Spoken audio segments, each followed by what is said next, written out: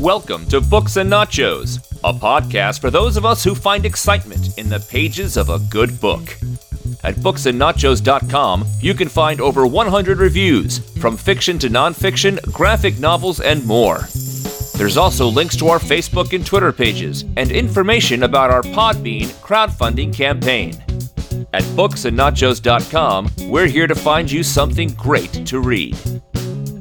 Welcome, Books and Nachos listeners. This is Jake the Snake. And I'm Jason. And we are escaping from Siberia this week as a continuation of our Escape from New York Book and Nachos series. We're back into the comic books, volume 2 of Escape from New York. Last week, we got out of Florida just to see Snake Plissken dropped into Siberia. And I guess, Jason, I think you were a little bit more critical than I was with Florida. There's definitely problems with that storytelling there. Siberia, what do you expect going into this next volume? Going into the second book, I needed to reset my expectations. The first volume was a letdown for a lot of the reasons we discussed in the last show. The pacing of the action, the difficulty understanding what was happening from panel to panel. And as far as the writing, we had criticisms of the villains. We thought they were a little weak, Romulus and Remus. There were redundancies in the story in which Snake Plissken gets stuck in a situation, he escapes, he gets caught again, he escapes again, and in the end he gets away after pulling the old switcheroo, this time with nuclear warheads that end up cutting Florida off from the rest of the country. I didn't even think of that. In switching tapes, switching nukes, is he going to switch something every volume? Right, we keep getting more of the same every time. And what disappointed me the most was I felt there was a real campy, cartoonish quality to this story. It was clearly more Escape from LA than Escape from New York. Do you know what I mean by that? I think I know what you mean. I think I get the criticism. I am sympathetic towards Escape from LA, though. Do you not like that movie? You know what? It's one of those movies where I recognize there is very much bad going on here, but I stick with it because it's a Carpenter film and it's a Snake Plissken film. No, I agree, and I'll get more into it when I talk about it on Now Playing, but that was the first Escape that I came to before I ever saw New York. I saw LA. I'm from LA. I like that it was more satirical about the city, so I guess that's why I'm more sympathetic, and I'm willing to go, yes, this is campy. That's why I'm not like fuming mad over this surfing scene. For our listeners who've seen that film and know what I'm talking about with Steve Buscemi and his Cadillac and all that. Yes, I would agree that tone is very different in LA, and Florida maybe pushed more towards LA than New York. I would agree with that. And so I'm expecting more or less the same consistency with Florida. We'll talk about it. I actually think this is an improvement. We could debate that if you disagree with me. But I will say one of the things that I typically notice when I'm reading a comic series is that first story arc. It's kind of a frivolous story, but it always sets up some plot points that are going to come 10, 12 issues later. Like they'll plant some idea of a villain that you don't really pay attention to in that first volume. And then they blow up and become the big baddie a couple story arcs later. And so I'm wondering if we're going to see something like that with Florida. There was a lot of background information about the president and what was going on with the economy. But yeah, here, we're not even in America anymore. It starts off with Snake. You know, it picks up where the last volume dropped off with Snake getting thrown out of a plane into Siberia. And this is the continued fallout from Escape from New York, the film. After Snake Plissken switched out the cassette tape at the end of Escape from New York, he could have ended World War III if he'd just given the president the tape. But no, it's actually Snake's fault that the war continues. Now the President Harker, as we talked about his name in the movie novelization, the Donald Pleasance character, he's been impeached, but he's not completely out of power because he's able to get Snake and drop him into this war zone. And the first thing we're confronted with are some flashbacks to Snake's battles in Siberia. I don't know if this is a retcon or what, you know, because of that novelization, I'm always thinking Leningrad. That was the big battle that Snake became disillusioned with, that he lost his eye with. And so that was my question last week. Did they confuse Siberia and Leningrad? Because they're like, you're going back to where you came from. But I guess, yeah, we're going to find out he also fought in Siberia. And there's fighting going on now as he gets dropped in there because, like you said, the war has restarted. I guess it was kind of everyone was just on hold for that conference that Snake sabotaged. But because that got sabotaged, now everyone's fighting again, and he's dropped right in the middle of a battle. Yeah, I thought the point of dropping Snake into Siberia was to put him in a prison like a gulag, but it's almost like he's free to run off here, and he ends up just kind of joining up with the U.S. forces, which is contrary to what we've been told of Snake. And this is something that I think we'll talk more about throughout this episode, and maybe the next one too. His existence is to go be left alone. He doesn't want anybody to talk to him or anything. He just wants to go sit somewhere. And yet he's constantly pulled in these directions and chooses of his own free will more than a couple of times to do the right thing. Yeah, we'll see at the beginning when he lands in Siberia, he gets to fight a bear. That's awesome. I'm all down for that. But he gets saved by this mysterious, I don't even know what to call him because I don't want to spoil the identity yet, but I figured it out pretty early. There's this guy, the best I can describe him is that he's wearing a reverse Iron Maiden suit. Like it's this spiky suit. You're kind of down on the campiness of LA. I'm like, Snake fighting bears and this spiked man coming out to help him, whoever that is. Like, I'm down. It's a pretty cool suit. But you talked about these flashbacks, and we'll see that as he's fighting here and, getting his feet grounded in Siberia. Like, it keeps flashing back to him being in the war. And I was really hoping that was going to reveal something about the character. I don't think it really does, except that he'll always go and fight for his men and try to save them. But I don't think these flashbacks, we could just get these out of the way now because I don't think they really pay off. Do you? No, because it's not consistent throughout the book, and it's very difficult to tell what's happening between the panels. Is this a flashback or is this real life? I think the backstory is important for a couple of reasons. You want to include it because it gives people like us who are fans insight into his experiences, and I also think it's important for new readers. If you put something like this in there, it gives some new readers insight into who the person is, because if you have no awareness of Escape from New York or LA,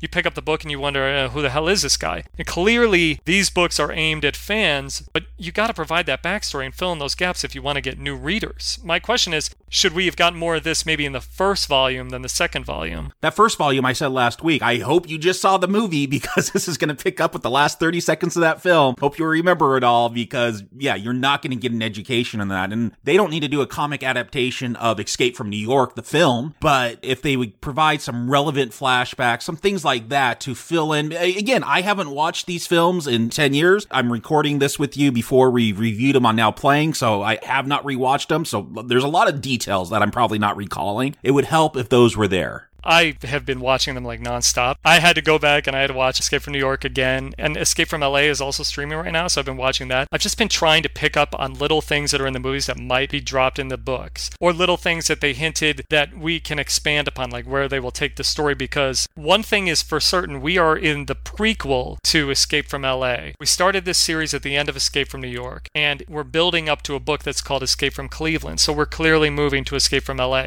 So I've been going back to the original film and looking for all those things, and I've been going back to Escape from LA and looking for things that happened already, like Cleveland, and I think maybe we'll talk about that a little later in the next book. Getting into the story, I feel like we could kind of just get through it really quick, or at least half of it. Snake goes down, he ends up fighting with these troops, goes by the name of Bob. I guess he's still got that eye patch on, but he's got a snowsuit. If you're buying the toys, this is Snow Patrol Snake Plissken here in Siberia. I was kind of pleased to see them get away from the regular Snake Plissken costume, because I was thinking, how long can this guy wear those camo pants? Yeah, the black tank top and the camo pants. But what happens is, the way that it's drawn, Snake gets put into this uniform so he looks like every other soldier. So unless you're looking at him straight on, you really can't tell who's doing the fighting. And I kind of feel that that's another issue that I have with the art and with the story presentation. Yeah, I felt, again, last week when we were in Florida and we had the U.S. fighting the Florida troops, and it got a little confusing. It was not very clear. I think that's a whole skill set to be able to draw big battle scenes and help you follow the action. Again, every artist is going to have a different skill set. It's hard to find one that might have everything you want to execute a story. And yeah, it does get difficult telling who Snake is, if it's him shooting, if it's someone else, but he's going by Bob now. He's hiding his identity, and we'll see again a lot of that infighting, that character work. He's not getting along with the colonel. He's not getting along with this special forces team that the spiked man, as I'm calling him for now, belongs to. But we get a lot of story. Last week I felt like there wasn't a whole lot of story. This week maybe there's too much. We get Snake fighting against Russian troops, and then they go on a secret mission to blow up a train that's carrying like Tesla tech that the Russians have, which I do love that little detail there. Like, we're going to see mech suits and stuff from the Russians that they're able to utilize. I wish we could kind of linger on that more, but then we're going to go on a secret mission to a POW camp. Is there too much story? Is this too much of a correction of what we felt like last week there wasn't enough and now there's a ton of stuff going on?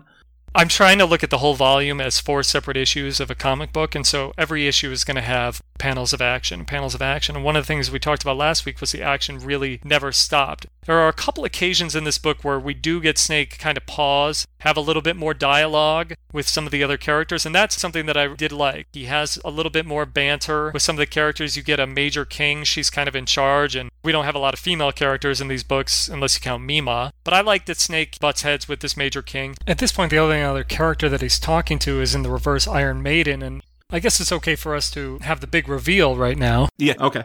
I didn't guess it was Hulk right away, but as the story kind of went on and they didn't reveal anything about this man in the Reverse Iron Maiden, I said, okay, he's somebody and we must know who he is. Yeah, I actually guessed it. There's a scene, I think it's right after they blow up this train and then they're going through, or maybe they're trying to get on the train and they're seeking through this town and someone's about to get Snake, and as revealed, it's going to be Hulk. He's going to pull out a bazooka and shoot someone and give Snake the thumbs up. I'm like, oh, he's an ally. Even though there was that cliffhanger where I got to kill Snake Plissken. The president gave me permission. That's what he promised me. I'm like, well, this guy's helping him now. And since my most recent memory is that novelization, Hulk is kind of a sympathetic character. And so I'm like, oh, this has got to be Hulk helping him out. I thought they were supposed to be allies. That's what I thought from Escape from New York. The end of Escape from New York, he has another job for him. It looked like they were setting them up to be allies, but then it's a strange turn. Hulk wants to kill him. Doesn't he send people in to kill him in the middle of the night and Snake has to... Yeah, that's what's so weird is he's like, I get to kill him. The president promised me that. Who's going to help me? And then, yeah, he sends people in to try to kill Snake, and he never wants to do it himself until the very end. Right. In the end of all this, Hulk is the big villain, even though the president is really the big bad, the unseen mastermind.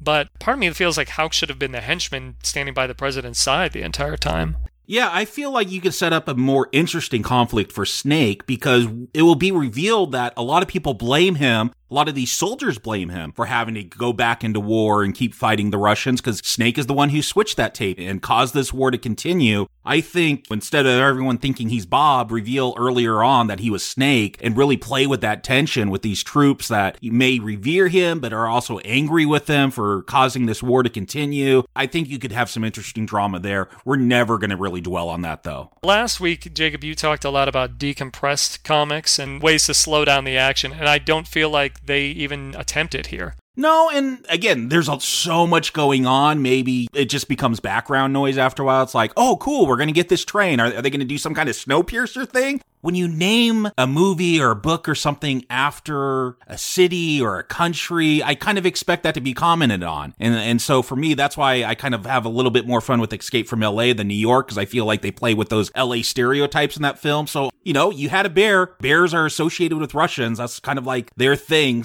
right at the beginning of this comic. So I'm like, okay, maybe they're going to do that. And so when we get to this train, I'm like, is this going to be some kind of commentary on Russian life or anything like that? I keep holding out for that, but no, it's just action scene after action scene after action scene. Maybe it's too much, but this does feel like it moves more than it did when we were in Florida. And I think you kind of hit it right there. We are missing the satirical elements of Escape from LA, and we're missing the political commentary that was within Escape from New York. Carpenter talked about how that movie was inspired by the Nixon scandal. I don't feel like any commentary exists here below the surface at all. And you know what? It could have been Snake Plissken. It could have been anybody. And some of that is the writing, and I think a lot of that is just the way that the story is told, the panels on the page. Where I really thought, oh, this is why this is a Snake Plissken story, is when they go to save these POWs. This is their big mission after blowing up the train, after all these battles. We got to save all these POWs from this gulag where they're just tortured awfully, but it's all ruse. It reminded me of Leningrad. Oh, we got to save this, U.S. military leader, but he was really caught on purpose to try to get information. It was all a sham, and they were all just fodder for this war. So I'm like, oh, okay, I'm seeing the parallels here because it's revealed there are no POWs. They're just there to get this Russian scientist, Bulgarov, who has perfected that cold fusion technology that the president was, I think, going to use to end the war originally. I just kept calling him Ivan instead of trying to pronounce his. Yeah, okay, we can call him Ivan.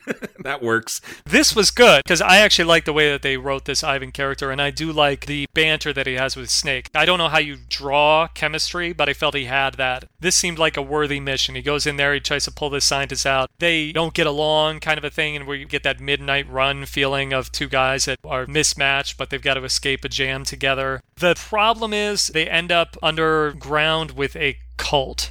Yeah, where they go in the story is just so bizarre. And I'm thinking, okay, cool, a cult. We could do something awesome with this. This Church of Tunguska, which they keep talking about how they're getting closer and closer to the Bering Strait, and that's going to become a front for the war, as it's a way to get over to Alaska and into the U.S. for the Russians. As they're moving towards that Bering Strait, they find this cult. I don't understand it. Like, do you? Because this is where the art fails me. They go underground and they're like, something happened. The finger of God touched us 70 years ago. And I see this drawing. Is it a meteor that's just suspended in a cave? Like, I see a lot of ropes. I see people hanging from a giant rock. I don't really understand the cult, and that's a problem. I'm looking at the panel that you're describing. You might be looking at it too right now. It is a giant rock suspended midair, held up by cables. Did they ever use the word meteor? I thought it was a comet they were waiting for. It's a comet cult. I kept calling them the Comet Cult. Okay, I thought this was something that hit Earth and they thought it had some magical properties or something, or is a message from God. Oh, that's what they believe, for sure. Yeah, that's definitely it. And that makes no sense. And I don't understand what the hell Snake is doing there. It's a diversion that takes place the second to last issue. He and Ivan end up waking up in a pair of coffins. Yeah, this infuriates me. They did this trick in Florida, too, where the twins are like, hey, Snake, you're dead. And then the next issue, haha, just kidding, you're cool. In this one, yeah, they're like being tied down to these stone slabs. And then in the next issue, we get a little bit of a flashback from Snake, and he wakes up and they're in these pine coffins. He just punches his way out and they're like, oh, hey, that's your baptism. Great. We weren't actually trying to kill you. You already did that trick once and it failed. And it's just, these are not good cliffhangers. You could have a pretty mediocre story, but you have a good cliffhanger where I'm like, how is this going to get resolved in the next issue? I might buy it, even though the preceding 21 pages weren't that great. These cliffhangers and then how they're resolved, they're all fake outs and it feels like a cheat. Incomprehensible. We start this issue with a flashback. I'm reading it. I don't understand that I'm looking at a flashback. There's about 4 or 5 panels here of a flashback to Snake apparently on a train with wounded soldiers, and he's looking at the coffins of fellow wounded soldiers, and then he wakes up in a coffin. So I'm like, is he waking up on a train? And I'm like, oh, no, he's not. He's waking up Kill Bill style in a coffin. He's going to punch his way out, and then they say that he's reborn. It's a baptism, Snake. You've been reborn. You're part of us now. Let me show you your new world. They want him to put on robes. They want him to be part of the Comet Cult. The previous issue, the cliffhanger, they don't shove them into a coffin, so I'm like, what is going on? Yeah, that should have been the last panel, is them being put into coffins. Very little about this last issue diversion with the Comet Cult makes any sense. I needed more time with this cult leader to understand his motivation. Or you could kind of go the opposite and go Escape from LA and just have it be campy and just a wildly over-the-top crazy guy. Again, I wanted those twins to have psychic powers. I'm not opposed to mutants and things like that in this universe where you have poison gas and radiation and all that. I think you can camp it up a bit more and have a little bit more over-the-top fun. This does feel like, oh, we kind of want to have that low-budget, gritty feel of Escape from New York, but these characters just aren't that interesting. If you did want to take that route, if you did want to make Romulus and Remus psychic, if you did want to make these comet people have some sort of strange powers, something like that, I'm okay with that. They haven't established that as the world that Snake Plissken is living in. Yeah, they're going off of that movie, which we talked about again. I hope you've watched it recently because you're not going to get a whole lot of recaps to remind you of that Escape from New York film. We haven't even talked about these electrical power gloves that they give Snake. You know, in comic books, every character will have his own weapon. Batman has a belt, or Wolverine has the claws. They give Snake these gloves. Yeah, he takes them from Ivan, who had them originally, takes them from him to use to, what do they do? Like, they just cause things to blow up or melt? Let's go back to the Comet Underground scene, or the Asteroid Underground scene. Snake and Ivan are on top of this rock. It's hanging in the air, suspended by wires. Snake takes the gloves to the wires. Does he melt them? Because it makes it appear as if the comet is rocking back and forth in the cave. And again, it's very difficult to follow on the page because of the way that it's presented. It's this big action scene. I don't 100% understand what's going on. Like, they're swinging from this asteroid back and forth as it's falling. And I think it falls on the cult leader. And afterwards, Ivan's like, how'd you know that was going to work? And Snake, I had faith. And I'm like, ugh, that's not Snake faith. I don't get this. Maybe that's a joke because they're involved with the cult, but it goes back to when they were in Florida and he's like, oh, I don't think these collars are really going to blow up my head. I'll just risk it. I'm seeing some repeated tropes like that. The death fake outs, Snake just having a wild guess that something's going to work or a piece of machinery is not going to work and he's going to be able to escape from it. That kind of bugged me. I know last time you were so bugged by I thought you were dead being said like every other page. I don't think that gets told to Snake in this one. No, it doesn't. They managed to drop that one. But like you say, they do keep including some of the old callbacks. The big showdown in this story arc amongst trains being blown up and cult leaders and all this wild stuff, really the showdown is Houck versus Snake Plissken. They're finally going to fight, and we're going to see Houck's face. There is some tease that he was tortured by the president, and now he just looks like a zombie? Yeah, it's like all the skin on his face has been melted. He's like burned. And I thought to myself, was this because they couldn't get the rights to Lee Van Cleef? Yeah, I did wonder that when we started this comic series last week. I'm like, that Kurt Russell looks a little off model. Maybe they didn't have the rights. Well, I've got a little bit of an answer for you. I dug up an old interview that Chris Sabalas, the writer for this comic series, gave right before the series came out. That's usually when they do all the promotional stuff. I couldn't find any interviews about Escape from Siberia, but I did find one where he said, and I quote, "Yep, we have Kurt Russell all sewn up talking about the likeness rights. The rest of the cast, what little of them are left at the end of the film, not so much, but that doesn't mean we won't be using them at some point, just that we have to get creative with how we use them." And so I'm guessing that's the case with Houck here. They don't have those likeness rights, so they had to turn him into a monster. I knew it. I went back to Escape from Florida and they don't show his full face. I looked again. He's in a couple of panels and they don't show his full face, so that makes perfect sense. But let me ask you this. If the president is the one who tortured Houck and turned him into this monster, why does he want to kill Snake? I don't know. I don't understand Houck's motivation at all here. Again, I felt like there was kind of this sympathetic relationship between the two of them after reading the novelization, with Snake not revealing to him the real fate of his son. Snake had killed him. He was just a crazy mutant. And he's like, no, he's happy where he's at. So I felt like there was at least some kind of respect between them. The fact that he's now just this comic book monster with an Iron Maiden suit does feel like a weird change of pace. Wouldn't it have been something to take that element of the novelization and put it here in the book, in the middle of this fight or before this fight, to have Snake reveal that information to Houck? That would have been a great reveal. You become a monster just like your son in New York or something like that, and they have a talk. And maybe Houck is still upset and they have to fight, but I wish there was that moment. I felt like these two are due more than just a punch-em-up fight at the end. I could have seen Snake, Houck, and Ivan teaming up to take down the president. You have Houck as the big muscle, you have Snake as the leader, and then you have Ivan as the brains of the operation. But just when I'm starting to like this Ivan character, Ivan's abandoned at the end of the issue, and so is Houck, because Snake electrocutes his head and makes his head explode? Yeah, because that's what those magic gloves do. I like your idea. I think we should team up and rewrite this series. Yeah, they start building a little team of Houck and Ivan, and you build it up through 3 or 4 arcs, and now you have Snake Plissken, the loner, but he's got a superhero team with them. I like that idea. Instead, it's just, let's write characters off throughout this. Here's this character you remember, and now he's dead. That is more like Carpenter's approach in the films. If you go back and you watch Escape from New York, Escape from LA, Snake meets a couple of allies. None of them will make it through the film. That's true. Some of them don't even make it 5 minutes. Yeah, but I think that is the challenge if you're going to do this long-term series where, again, I want Snake to go to every city, state, country that's notable and have to escape from it. I talked about that before. Make it a TV series, a cartoon, something. I'm down for that. But you are going to have to evolve the character. He can't be the same character as Escape from New York every time. And so if we saw this little evolution,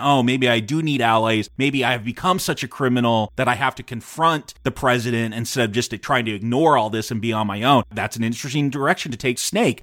Again, he only has 2 films. We don't know a whole lot about Snake. There's been a novelization and that's it until this comic series to really flesh him out. You could really take him to some interesting places. And I guess that's my frustration. While I think this is a better arc in volume 2, I still know so little about Snake. I want to learn more about him. I want to see this universe evolve, and it just feels like, we're going to just keep putting him through a situation where he gets caught and he has to escape every time. And that's not as satisfying. No, you're right. It's not, and that's exactly what happens at the end of this book. Snake jumps into the Bering Strait and he's going to swim to Alaska. Yeah, I think that water's cold, but it's Snake. He's a tough guy. Cold-blooded.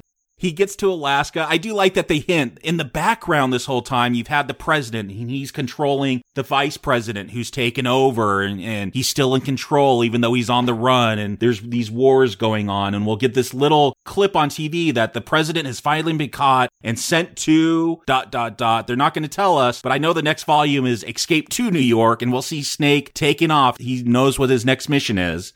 So before we get to New York next week, what do you think about our trip to Siberia? I'm already on record saying I have a very difficult time with a graphic novel, any graphic novel, if I can't get past the art. If the art's not sucking me in, or if it's very difficult to follow what's happening from panel to panel. And I find it harder to get into this story, even though I will say I think this story is better than Escape from Florida. In this case, going in, we knew that we'd have the same creative team. Neither the art nor the presentation gets any better. So what about the story? Does the book show another side of Snake? Not really. There's a couple of moments where Snake's going to get real with the other characters. We think that's going to happen with King. We think it might happen with Houck. But no, they pull back on this and they switch back to an action scene. The book just keeps piling on the action. In my opinion, it's not action that I'm really drawn to because I can't follow it. And I really did want more character development. They're obviously building to the confrontation between Snake and the president. I'm looking forward to that. This is just a pit stop, just like Florida, that drags on for too long. The diversion with the Comet cult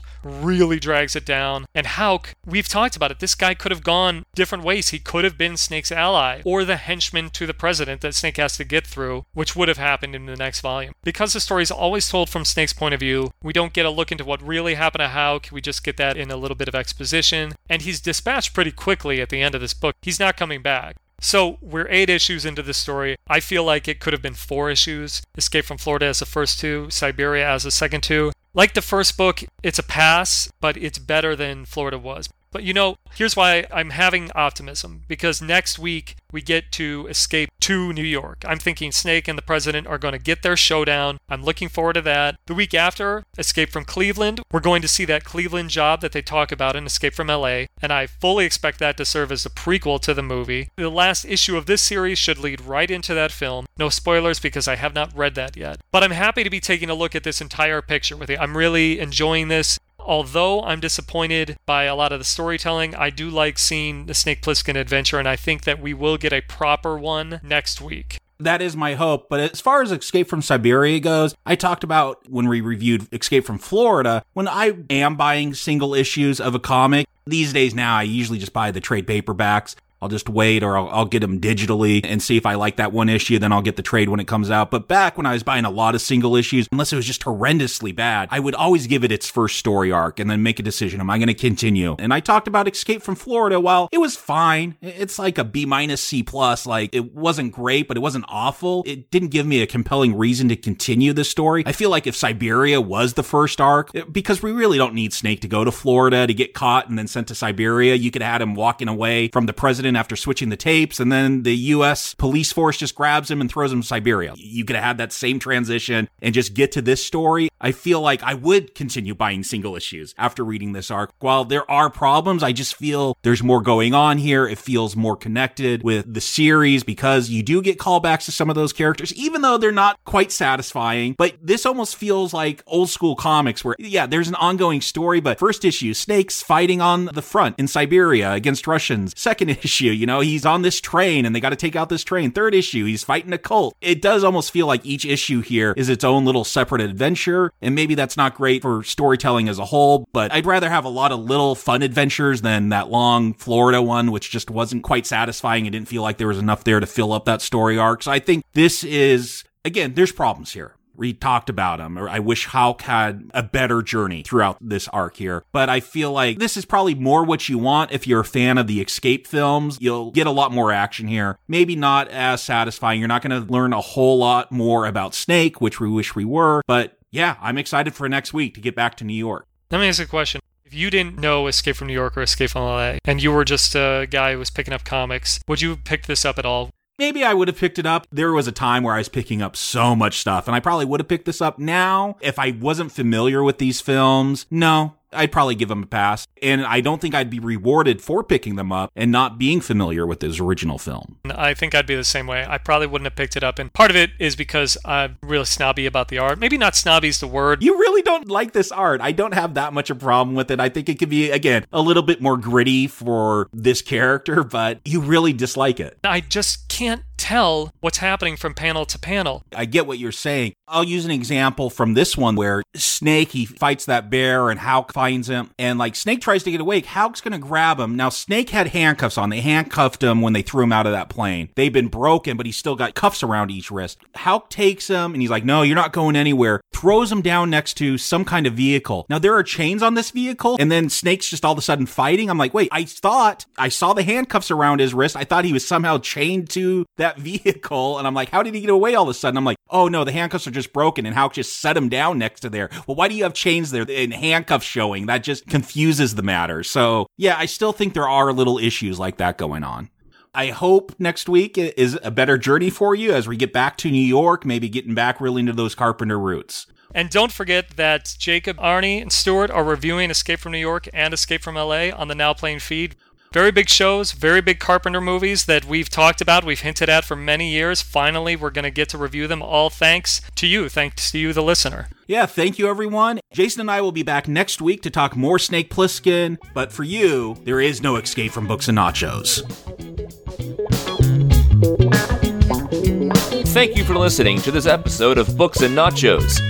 You can also find many more book reviews at our website, booksandnachos.com.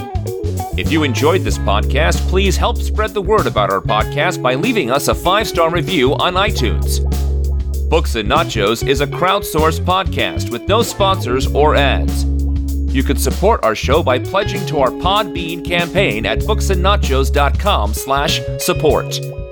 The music for Books and Nachos is The Right Prescription by Chai Weapon, provided by PodsafeAudio.com.